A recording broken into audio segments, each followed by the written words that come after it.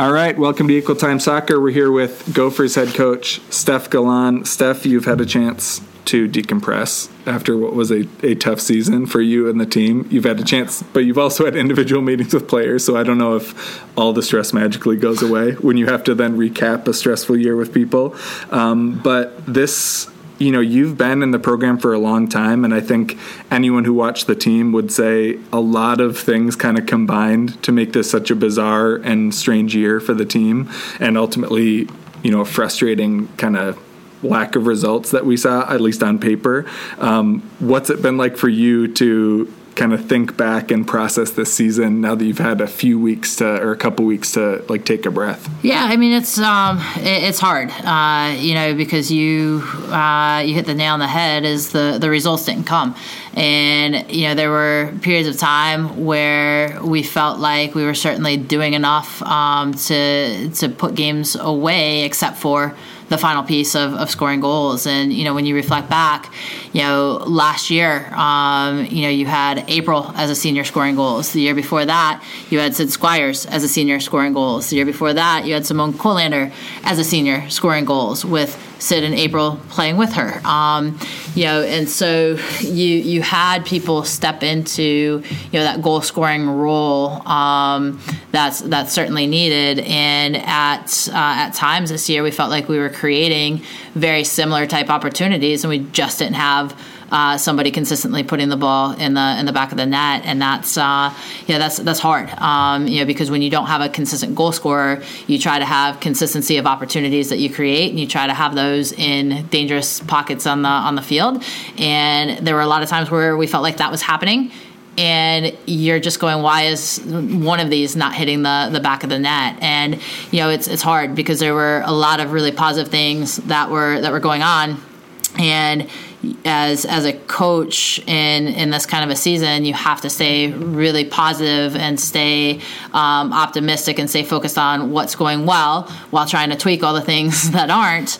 At the same time, not be okay with losing. And that's a really, really hard fine line to walk, because I'm one of those people who I actually hate losing more than I love winning, which is a problem.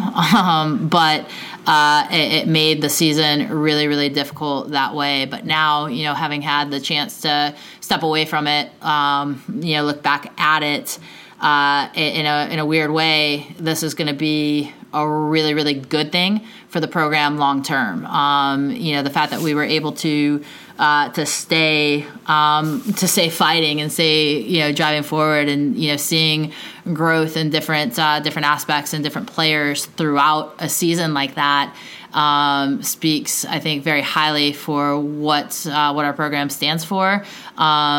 And it set the stage for us to really put our foot on the accelerator when it comes to the extra pieces of the soccer that we want to add. That when you're winning, it's like, well, why do we need to do more? Well, now we won 3 games, so don't ask me questions, just do it. And you're seeing. Right now we're in an 8-hour training phase, and you're seeing players come out and put extra work in a very focused manner. When we had our individual meetings and we're laying out each of their individual plans for growth, you're seeing excitement about some of the additional pieces that are getting added onto their plates. And so, what this does is this leaves us very, very hungry for next year. And, we're going to use it as a platform to spring forward. Mm-hmm. Yeah, that's a good point. That's a very proactive way to put it, of when you have such a rough year as a team, everyone knows they could do more. Right. And everyone knows that no matter how much I contributed to the success or failure of this team, no one, when there's a season like this, maximized what they could be doing, because, or at least that may be overgeneralizing, but it's like when you have this kind of a year, you can do that. Okay, so we are going to jump into a segment we will call Where Do They Go? So, Coach, this is 3 top-performing players who all saw minutes in if not different literal positions, different phases of the game, and kind of slightly different roles. So the first one we'll talk about is Athena Kuhn.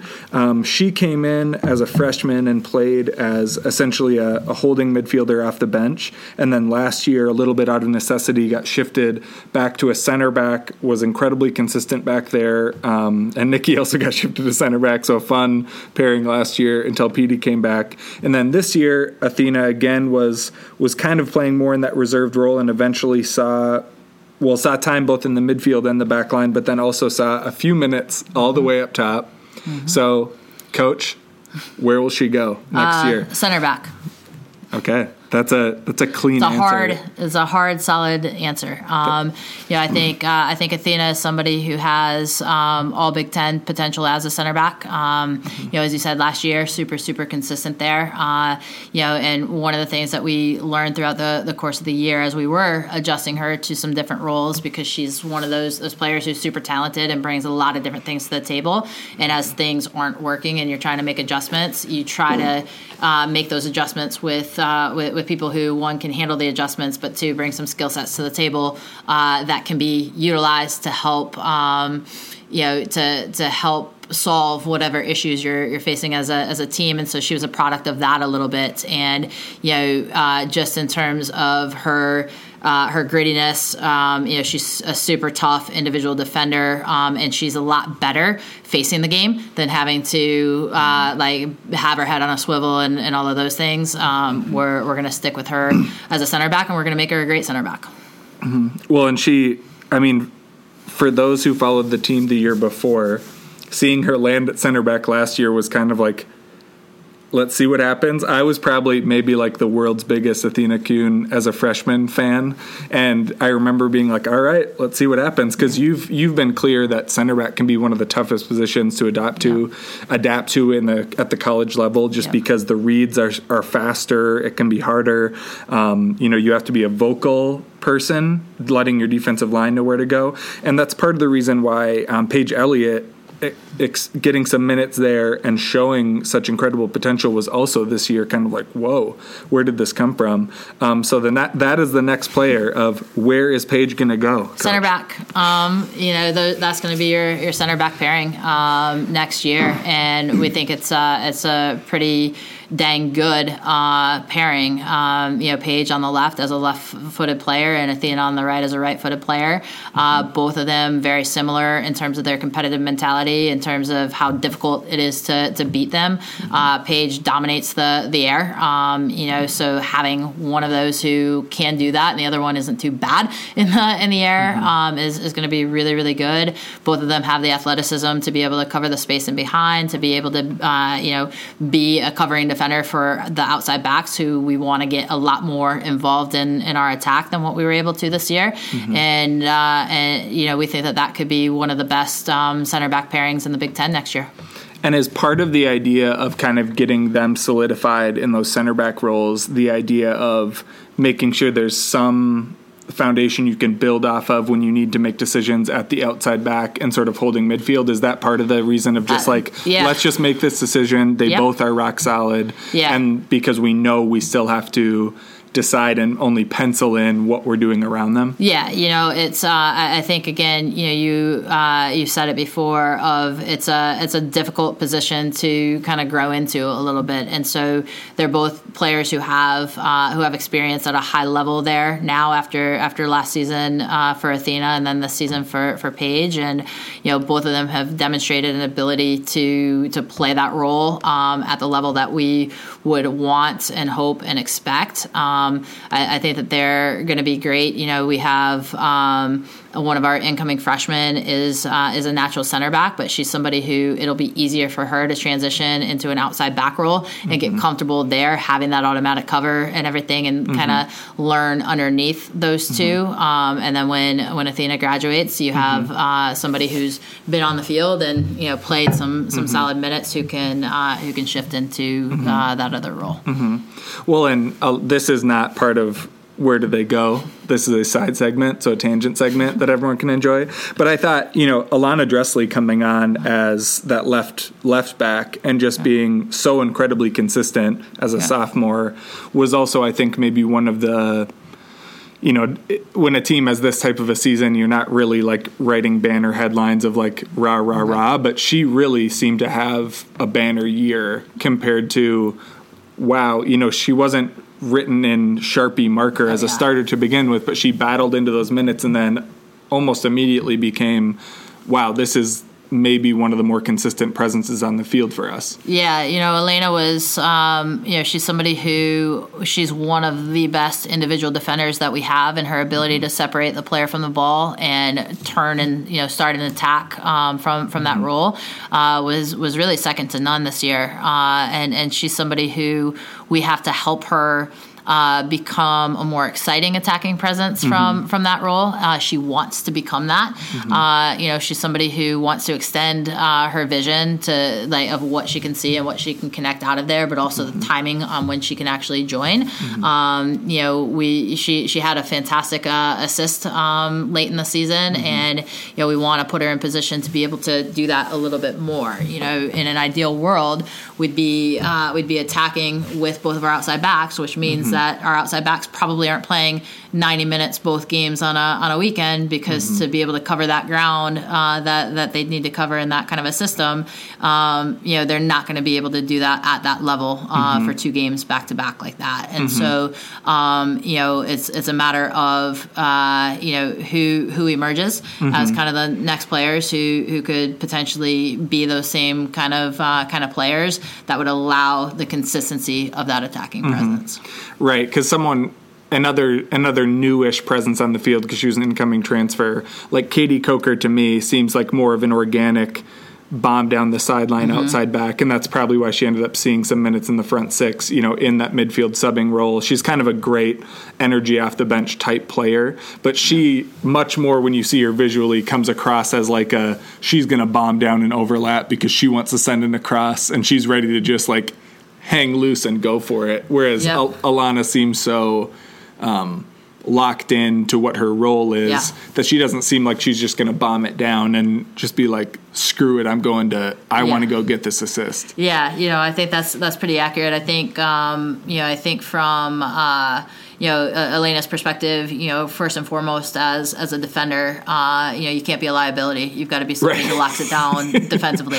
And once you have that piece, now it's how do you contribute to the attack and reading kind of when you're making the risk or not. Exactly, because that's a tough read. I mean, like very, very good players are still not always like perfect at making that read. Yeah, and she's one of those kids who's ultra competitive, and it starts with the defending standpoint. And Coker is also ultra competitive, but she's ultra competitive in the way of give me the ball so I can make you look silly, right. Which there's definitely a place for as well. And and for Coker, I think that this off season is going to be really good for her. She's got to get to a place where she's comfortable in who she is and what she brings to the table, and isn't like so high strung and overthinking the different elements as they go. It just allows herself to just play, because her natural tendencies are quite good, and she just needs to get into a flow, and she'll be able to do that over the course of this off season for sure. And to wrap up our Where Do They Go, this was probably more present in the live tweets of the Gophers than necessary, but our constant following of, is Katie Duong playing more of a purely attacking midfield role? Is she getting sucked back into playing a box-to-box because she's someone with the level of fitness where she wants, it seemed like reading from the outside, she seems like someone who wants to contribute on both ends, and she sometimes would track all the way back and bust up a play. But then she's also someone who, when she was all the way into that final third, can really also be dangerous literally in the other box. So it was tough to gauge. There was at least one moment I remember when Molly, who has the best sideline yell of anyone on the coaching staff, told Selena to like stay back, because Selena was playing that holding midfield role, but she also has attacking instincts.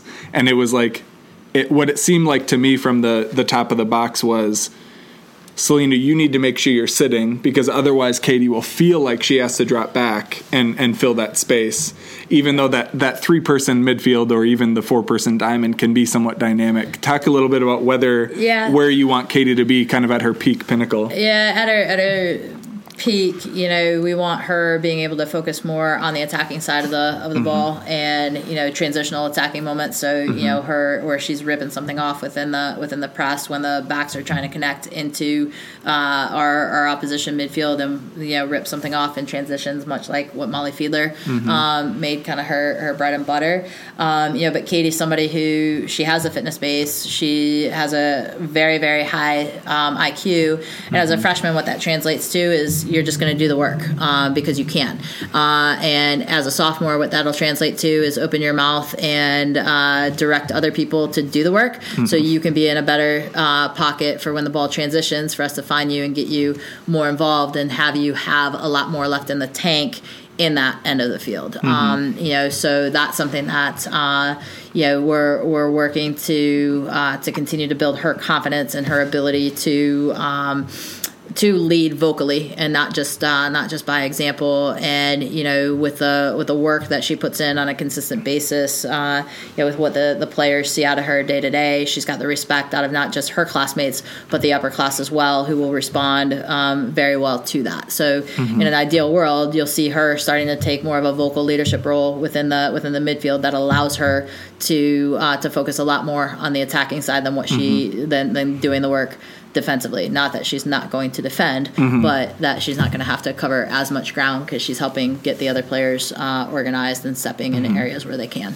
Right. Well, and that same ability that makes her so dangerous as a kind of tenacious defender, like I described her and Sadie Harper and a few of the other like point guard sized players as just being like constantly in this full court press where you're in this like deep defender stance, just like hustling and grinding it out, just fully ready to just force you onto the sideline. The same thing that makes her good about that is what makes her so dangerous, like you said, defending in different parts of the field too. So if she's in the front, toward the front of that press, she's someone who can just absolutely like break people's spirits by just being up there and not even letting them develop into that final third. Exactly. And being like in that place, you'll see teams start trying to bypass and go over the top. Yeah. And now she's in a better pocket for us to be able to connect forward and not be under immediate pressure either. So hopefully we'll see that transition happening through the course of the spring. And our next segment, because we have official segments, Coach, this. Speaking of the attacking third, this is called the final third, and we are going to discuss. It seems like there's a lot of, especially over the years, even as different players kind of come into the lineup, it seems like there's kind of a hot spot on either side of that attacking third where, when it's a 4-3-3, those wingers are kind of sitting almost at the corner of that 18-yard box, or that's kind of a receiving spot for them.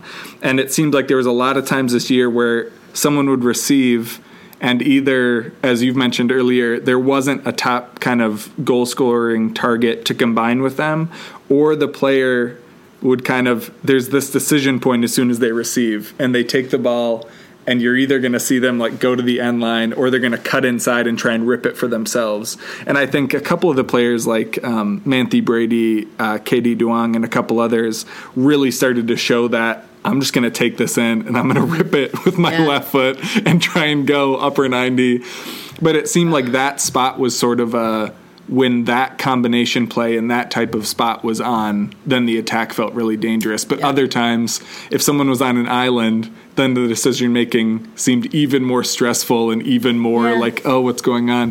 Talk about kind of that that receiving of I'm a player and I'm an attacker and I'm in the final third and I receive. Then where... Like, what is my mindset supposed to be once I get that ball and I'm like, here we go? Yeah, your mindset is, first of all, if you can receive it facing forward, receive it facing forward. We don't want you looking to be safe and connect backwards. We want you on the front foot. We want you an aggressor. We want you dictating what's going to happen next. And, one of the things that they hear over and over is every 2v1 starts with what? Well, every 2v1 starts with a 1v1. And so you have to have that 1v1 mentality of I'm going at that back and I'm reading, do they have cover? if they have cover, where's the cover coming from, and what off balances them the most. And so, you have to go into every situation in that area of the field feeling like a 1v1 attacker who can take risks and has the freedom to fail, because you're going to fail more than you're successful if you're aggressive the way we want you to play. And so, if you're driving end line, the big thing that we want you to look at is, once you take that touch past them, can you cut them out with the next touch? And almost like kind of you think back to the April Bakken or the Josie Stever, who's going to come across the end line as opposed to just automatically serving a ball. I'm drawing the next one that opens up that player that much more inside the 18. Or hey, I'm going to have a go at the near post here. If you beat that player and that pressure, that cover player is now coming to pressure you, can you slip it between those two to that next player who should be making that run? Yeah, making the run to get there. And on the flip side of that, if there's no cover, or if that cover is overplaying that end line space, can you go and can you get inside? And as you come inside, can you find that higher player making that run to slip them in behind, between the center backs? Or are you comfortable to have a go? Or can you find the off balancing player coming from outside in on the back as post? you cut in? Is there someone overlapping? Yeah, and and if you're going to strike, can you strike it in a way that the goalkeeper is going to have a hard time handling it cleanly, and it's going to rebound for somebody who's in that spot. So our mentality is, when you get the ball in that area of the field, can you be facing forward, and can you go at players to create what happens next? And sometimes it's a combination. Sometimes it's just a 1v1, and the confidence to handle those situations. Yeah, it was interesting to see which players were willing to, for lack of a better phrase, try shit in that final third, because you started to see, when Duong's kind of ridiculous goal that she scored was a little bit of a combination play, obviously, but it was that willingness to take it from the top of the box. And I feel like there's been years past where even arguably more offensively talented teams still actually didn't necessarily try a lot from distance. And I know we've talked about this before, and you've brought it up to players before, of having those goes from a little ways out can also help stretch and open up opportunities on the next possession, because then they're worried about you taking a 23-yard try, and so they're coming a little closer to you and freeing up that ball in behind. Yeah, it's you play it a little bit, and you're kind of, okay, well,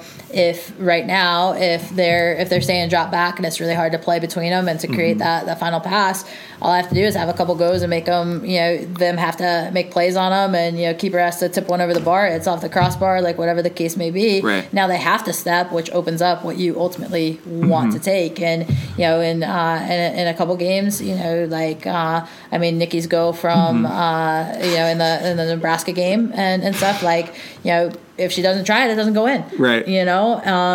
From maybe how many 40 now, or how whatever. Many times is that going to go in? Maybe just that once out of 100 tries from that distance, but the one that she took is the one that that went in. So you want to ultimately in the final third, you want the majority of your chances to be from the highest percentage opportunities, right? And what we refer to as kind of our green zone, and those are going to be inside the 18, within within the frame of the goal, is where those high percentage opportunities take place. And some of those are going to be you're getting slipped in, some of those are going to be you're getting it off the dribble, and some of those are going to be when somebody attacks the end line and then finds you, feeds you that diagonal ball. Exactly. And so ultimately that's where you want the majority of your opportunities to come from. Right. And some of those longer ones can help free those up. Exactly.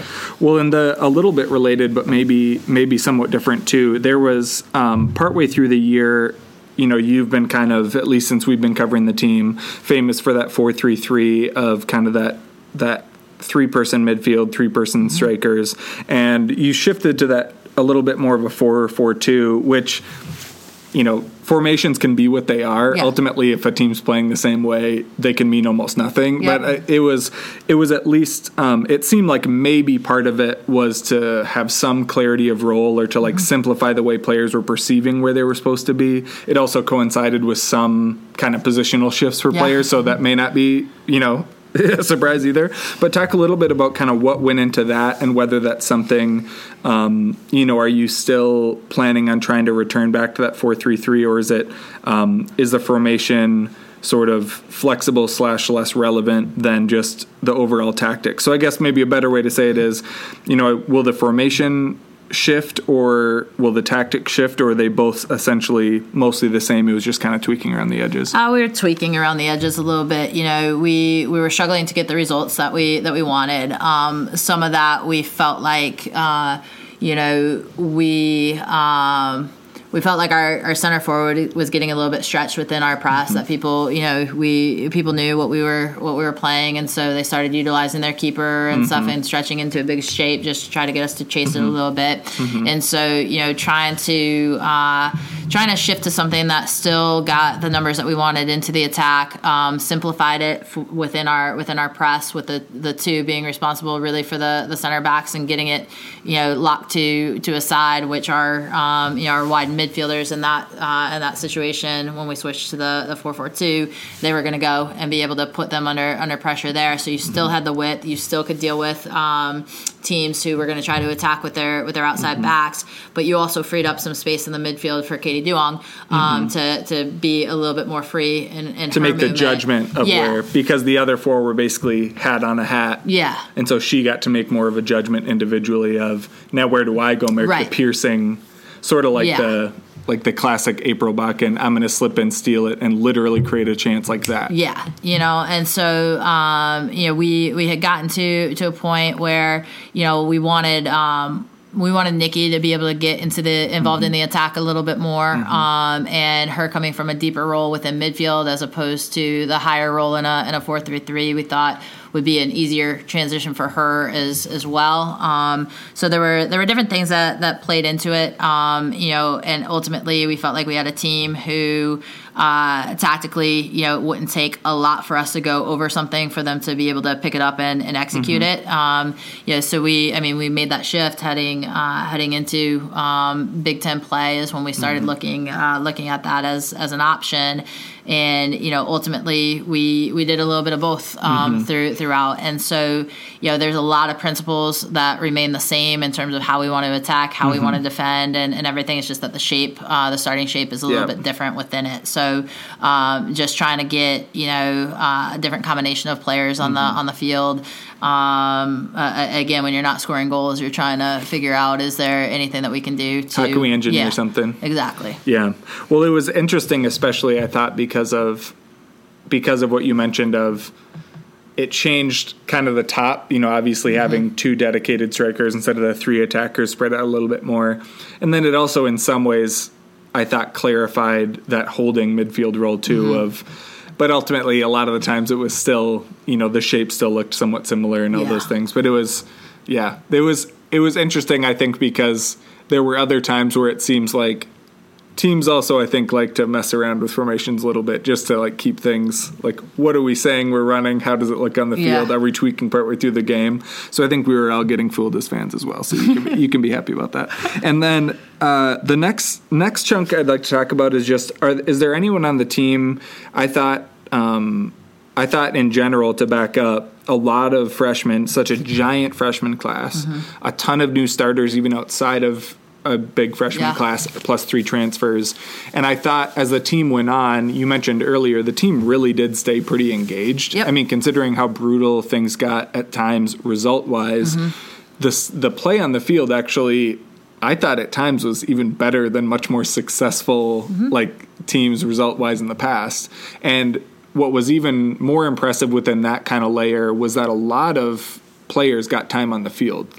Almost everyone got at least a couple games to at least show, hey, here's a little bit of what I could do if you throw me into this situation. The Linnea Yacovellas, the Lauren Roberts, the people who early in the season maybe were cleanly just watching and learning, then did get some on-field time. Was there anyone kind of within that, or even anyone who didn't see the field that maybe we didn't call much attention to that you saw really improving over the year that really kind of showed some undercover progress? Yeah. I think from my standpoint, a couple that maybe that will maybe surprise you a little bit, just in terms of they are players that we touch on at different points, but I don't think that we've really necessarily said this is going to be somebody who's going to have like a heavy impact as we move forward. And I think Mackenzie Langdock is one of those who she scores 2 goals real early, and then is quiet in terms of like the goal scoring the rest of the way out, inconsistent in terms of the minutes, inconsistent in terms of the play. And partway through Big Ten play, we started really getting her focused on going at a defender, not just going near a defender, like actually driving at a defender and making that defender make a choice. Yeah. And, as she started to do that, you could see her confidence start rising. You could see her, starting to kind of take that next step as like, I'm gonna get away from playing so safe all the time, and I'm gonna start taking some risks. And I think you're gonna see her really continue to build off of that in the spring, and start to be a more dangerous player on a more consistent basis. There were some games where I almost like sent you a message and said, "Is the other team?" Like, is the defender that's guarding Mackenzie like a lot slower, or is she a lot faster? Like, there were games where I was like, who is this? Yeah. Because her play has never been like flat out speed. Right. Top line speed is not her game. Her game has been where she is spacing wise, good first touch, hold up play, smart, sneaky, kind of runs into space, solid finisher in the 18. Like, that's how I would describe her to someone who's never watched the team. And then the last few games I was watching, and I was like, who is this player? Like, she was just, I was like, what is going on? It was, and like you said, it clearly has to have been something with confidence, because she looked way faster on the ball, way quicker. She was running past players. I mean, which has never been what I've seen of her game. Yeah. And there was times where I almost messaged you kind of like, holy crap, what's going on? Like, she did, there was a noticeable difference. Yeah, so she's one. Meg Gray is another one who I thought, as the season progressed, late as, we shifted her into the midfield when we were playing a midfield 3. We shifted her in there, and, that was after Ari was done for the season. We needed to, figure that out, and I thought that, she's somebody who's really starting to come along. Speed of play was good. She is a player who's willing to try stuff in the final third.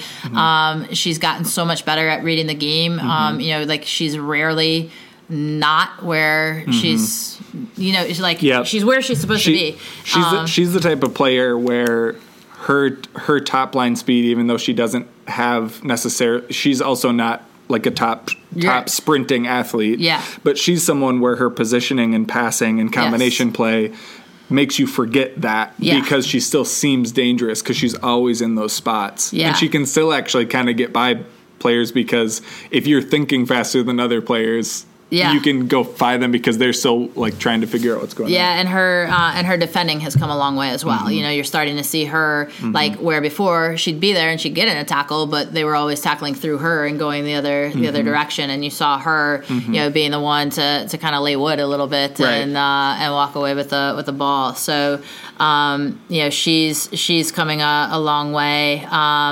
Somebody like two other players who were excited to kind of see where things go. Kez Ennis, in terms of just from where we started in August to where we are now, most improved player by far, in my mind, and is definitely putting herself in a position to start fighting for some minutes as an outside back, which is going to be a fun thing to see. And then getting Kenna back. Kenna is people thought Kenna was like athletic before. Well, Kenna's now athletic and has control of her body. Kenna, she's been forced to actually break down and focus on different elements of her athleticism, and she is going to be a lot more dangerous than what she has ever been. So we're excited to get her back. I am at least the co-chair of the Kenna Beisman fan club, because she just the potential is so fantastic of just she's strong, she's fast, and like you said, adding a little bit more of that agility of the small movement, not just the straight, because she had straight line speed, and now adding the small space movement is going to be so great. And then if that touch comes along, even just like a little bit, like that first touch and hold up play is just like amazing. And I would put her as kind of the catalyst for the change that we've seen in Kez as well, because when we traveled and stuff, like Kenna was the person at home running the sessions with the teams. We gave her the sessions to do, but she's the one who executed it. And so she did a pretty phenomenal job with the growth that we've seen in some of these players. The junior captain, the watch the kids while the parents are away babysitter, which is great. And Kez, it's great that you're talking positively about her. We haven't lost her to Minnesota Winters yet. Not yet. She's from San Diego. Yep. Kez, you'll make it through. It's going to get worse. January and February will be bad. She bought some winter clothes. We're okay. Exactly. Yeah, it's an excuse to gear up. Yeah. It's an excuse to gear up. She got boots. She got gloves. We're Kez, just wait. The spring is great. Don't let the winter scare you away. We love to keep you. Please don't leave. And then one other thing that we talked about earlier in the year, and then I think got lost a little bit, was kind of the challenging nature of this schedule. And I think probably all the way back to the first season I covered the team, I think the first full season I covered the team was when you lost out on the NCAA tournament as an at-large squad. Yeah. And plenty of folks, obviously, there was mixed opinions, obviously, since you didn't get in, but plenty of folks thought you deserved to get in anyway. Yep. But one of the things that always comes up when you're left to be an at-large team is strength of schedule, RPI. Who you play dictates so much of your RPI, because it's like your opponents, like you get so deep into the schedule tree. And so this year, I think, was the first year when a pretty significant pivot happened in the schedule, where it was tougher road games, tougher games overall, fewer of the mid-major type games, and all of those things. And I know from talking to the staff, a lot of road games also is a challenge for like getting practice time in. So newer players, can't adapt as quick. But talk a little bit about, was the schedule as big of an impact as I kind of just described now? And then also, how does that look moving forward? Because I know schedule building isn't exactly the season ended, so we're building next year's schedule. It's a years-long process. Yeah. But talk about did it actually have as big an impact as kind of how I was characterizing it? And then what does it kind of look like for next year? I think, again, if you look at it and you say, okay, instead of tying Santa Barbara, you win that game, which you were in position to be able to do. If instead of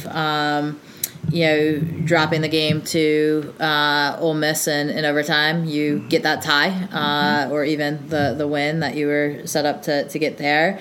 With Arkansas, if you find a way to get it, so you're just so close and stuff, that if you change even a couple of those results, because if you look at it, we only had 3 wins. We were still in the top half of the RPI with only 3 wins. Right. Which is outrageous. Which is insane, because, Arkansas finished in the top 10 of the RPI, and we tied them at a neutral site. We beat NC State, who finished in the top 25, I believe. They're definitely up there. And stuff. And so you're talking for, like, what we just learned is that the margin for error is so small, which we know. And the tougher schedule makes it smaller. Right, exactly. And so, from a standpoint of, if we didn't play the kind of schedule that we played, and we ended up with the same results, you're way down there. Like I can think of Big Ten teams who finished, outside of the top 200 someplace, and stuff. And with our schedule, we were inside the top 160, which again and it's just for those who haven't tracked. I mean, like, the RPI is just a massively important driver for the selection committee. Right. Either your own RPI or your record against other top RPI team. Like, it's like it's the whole, it's like right now it's the end all be all. It's the whole deal. Yeah. So from a standpoint of, it was difficult because we were on the road quite a bit, in the early stages, which, again, you get those results and it changes, as we move forward, it's not easier. We are still going to put ourselves on the road against some top competition because that's just what we do and who we are.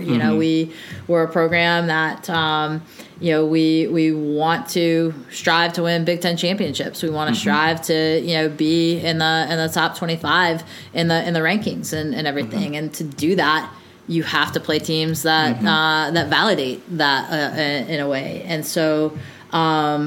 This season for the group of returning players, it's seasoned them, and they do realize how small that margin for error is, and it's going to benefit us as we move forward because this upcoming fall we have some heavy hitters in the non-conference portion of the schedule, and we want to do better with that.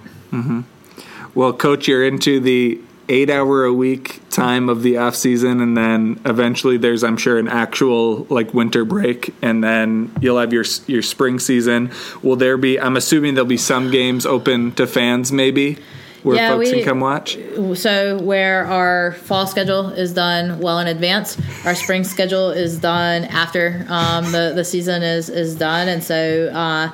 Becky's working on that right now. I think the challenge for us in the spring is with the weather and everything. You don't know. Minnesota spring and winter can be unpredictable for you. You don't know when you're going to be able to start playing out at ELR, and so we're trying to schedule dates where we have dome availability where we can play on a full-size field and not have to play smaller numbers to be able to get the quality of games that we want, that hopefully also give us the chance that if we're able to play outside, we can play outside and do that way. So they'll once we have the schedule locked up, it'll be out there.